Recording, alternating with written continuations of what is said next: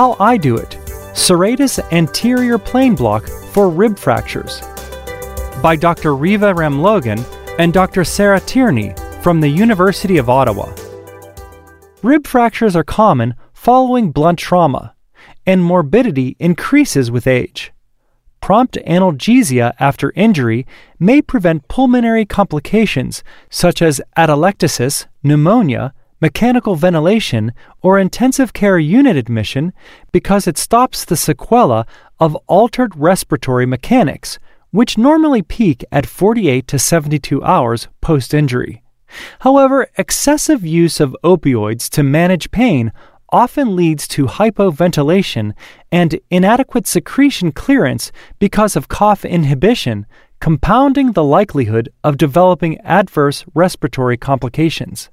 Combined with the current era of opioid abuse, physicians are increasingly searching for opioid-sparing analgesic techniques. The Eastern Association for the Surgery of Trauma and Trauma Anesthesiology Society guidelines recommend epidural and multimodal analgesia as best practices to treat rib fracture pain.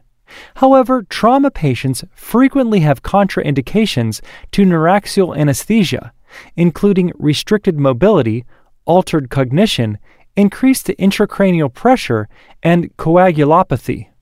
Fascial plane blocks, serratus anterior plane, SAP block, erector spina plane, ESP block, are alternative regional techniques that provide good pain control while expanding the spectrum of patients who might benefit.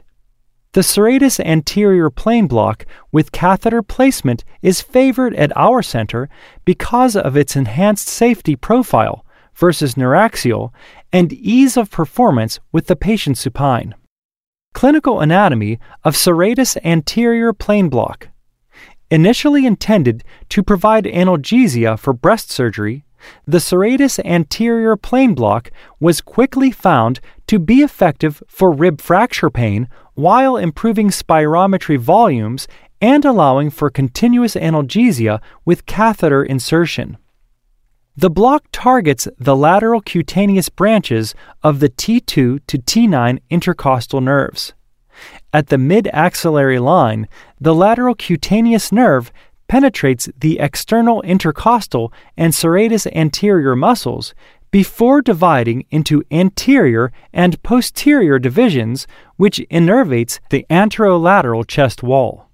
In addition, the long thoracic nerve, LTN, thoracodorsal nerve, TDN, and thoracodorsal artery lie in the fascial plane superficial to the serratus anterior muscle, SAM, between the serratus anterior muscle and the latissimus dorsi muscles.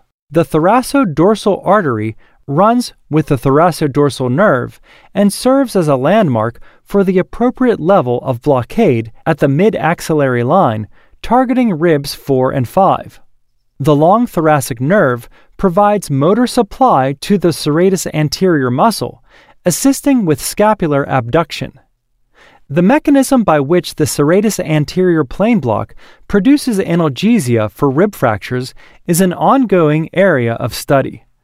Unlike the original serratus anterior plane block for breast analgesia, which blocks the anterolateral chest wall, the serratus anterior plane block for rib fracture analgesia has been found clinically to provide anterolateral and posterior analgesia.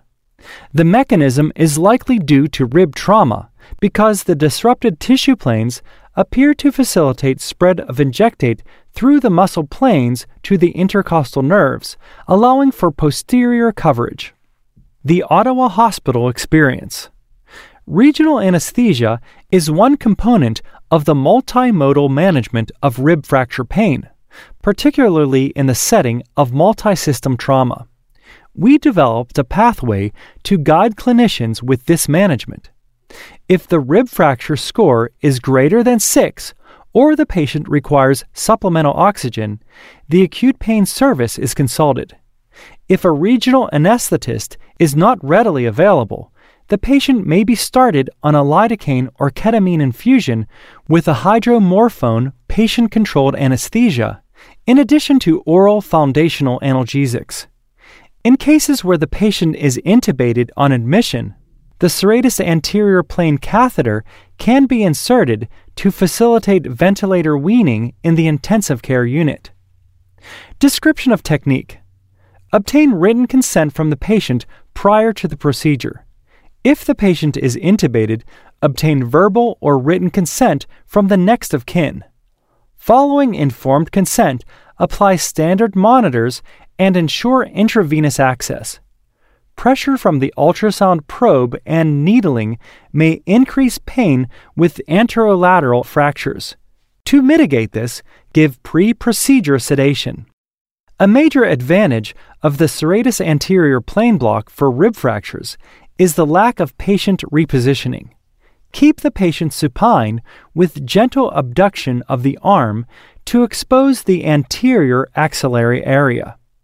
Elevating the head of the bed approximately 30 degrees can be beneficial to prevent operator fatigue and improve respiratory mechanics.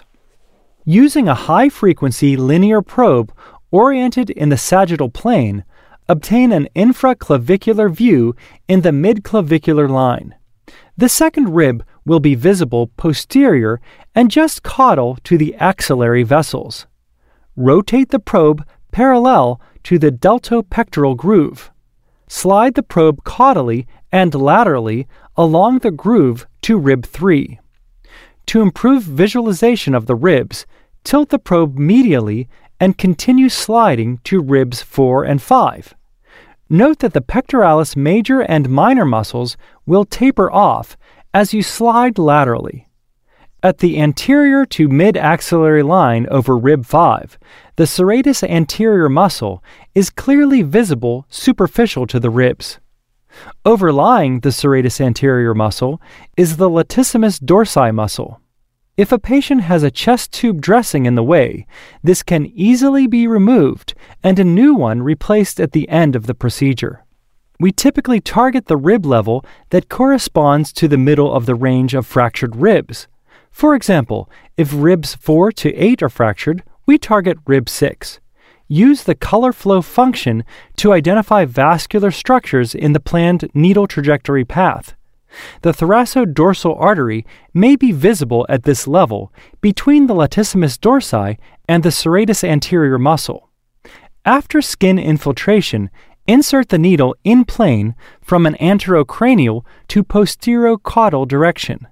The needle should be directed toward the rib to minimize inadvertent pleural puncture. Our usual endpoint is the needle tip on the rib deep to the serratus anterior muscle. The tissue plane superficial to the serratus anterior muscle is an alternate target.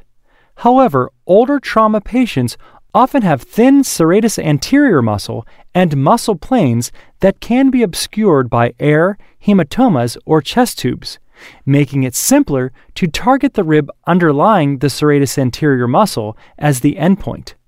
Additionally, injection of local anesthetic deep to the serratus anterior muscle may prevent long thoracic nerve blockade because the nerve lies on the superficial surface of the serratus anterior muscle. Once the needle contacts the rib, decrease the angle and advance it slightly to ensure the needle opening is completely below the muscle. Use small boluses of fluid to hydrodissect along the rib. Then fill the plane with local anesthetic, observing for the serratus anterior muscle elevation and linear fluid spread along the intercostal space to the adjacent rib. Insert the catheter after the plane is opened. As with all plane blocks, volume is essential, particularly for multiple rib fractures. We deposit 20 to 40 milliliters of 0.5% ropivacaine with epinephrine 1 to 400,000 under the serratus muscle. A lower concentration, 0.25%, may be used when bilateral blocks are required or the patient weight dictates. 2 separate injections of 20 milliliters have been shown to achieve greater cephalocaudad spread in cadavers compared to a single 20 milliliter injection. The larger volume achieved a dye spread of 4 to 7 levels. Clinically, because we always insert a catheter, we perform one injection and adjust the initial volume of injection based on the number of ribs fractured. An initial bolus volume of 30 milliliters will typically achieve excellent analgesia in a patient with 6 levels of fractures. We infuse 0.2% ropivacaine at the maximum rate of our pump, 8 milliliters per hour, with an 8 milliliter bolus every 30 minutes. Because patients are often unable to push the bolus button, we order RN boluses every 3 hours to theoretically optimize local anesthetic spread. Ongoing management. The acute pain service performs daily ward rounds on rib fracture patients in the trauma unit or intensive care unit. Adjunctive oral and intravenous medications are adjusted as required. We perform serratus anterior plane catheters for all rib fracture locations, anterior and posterior, and have found the degree of analgesia provided by the serratus anterior plane catheter can aid in weaning patients off the ventilator, in addition to facilitating ambulation and chest physiotherapy.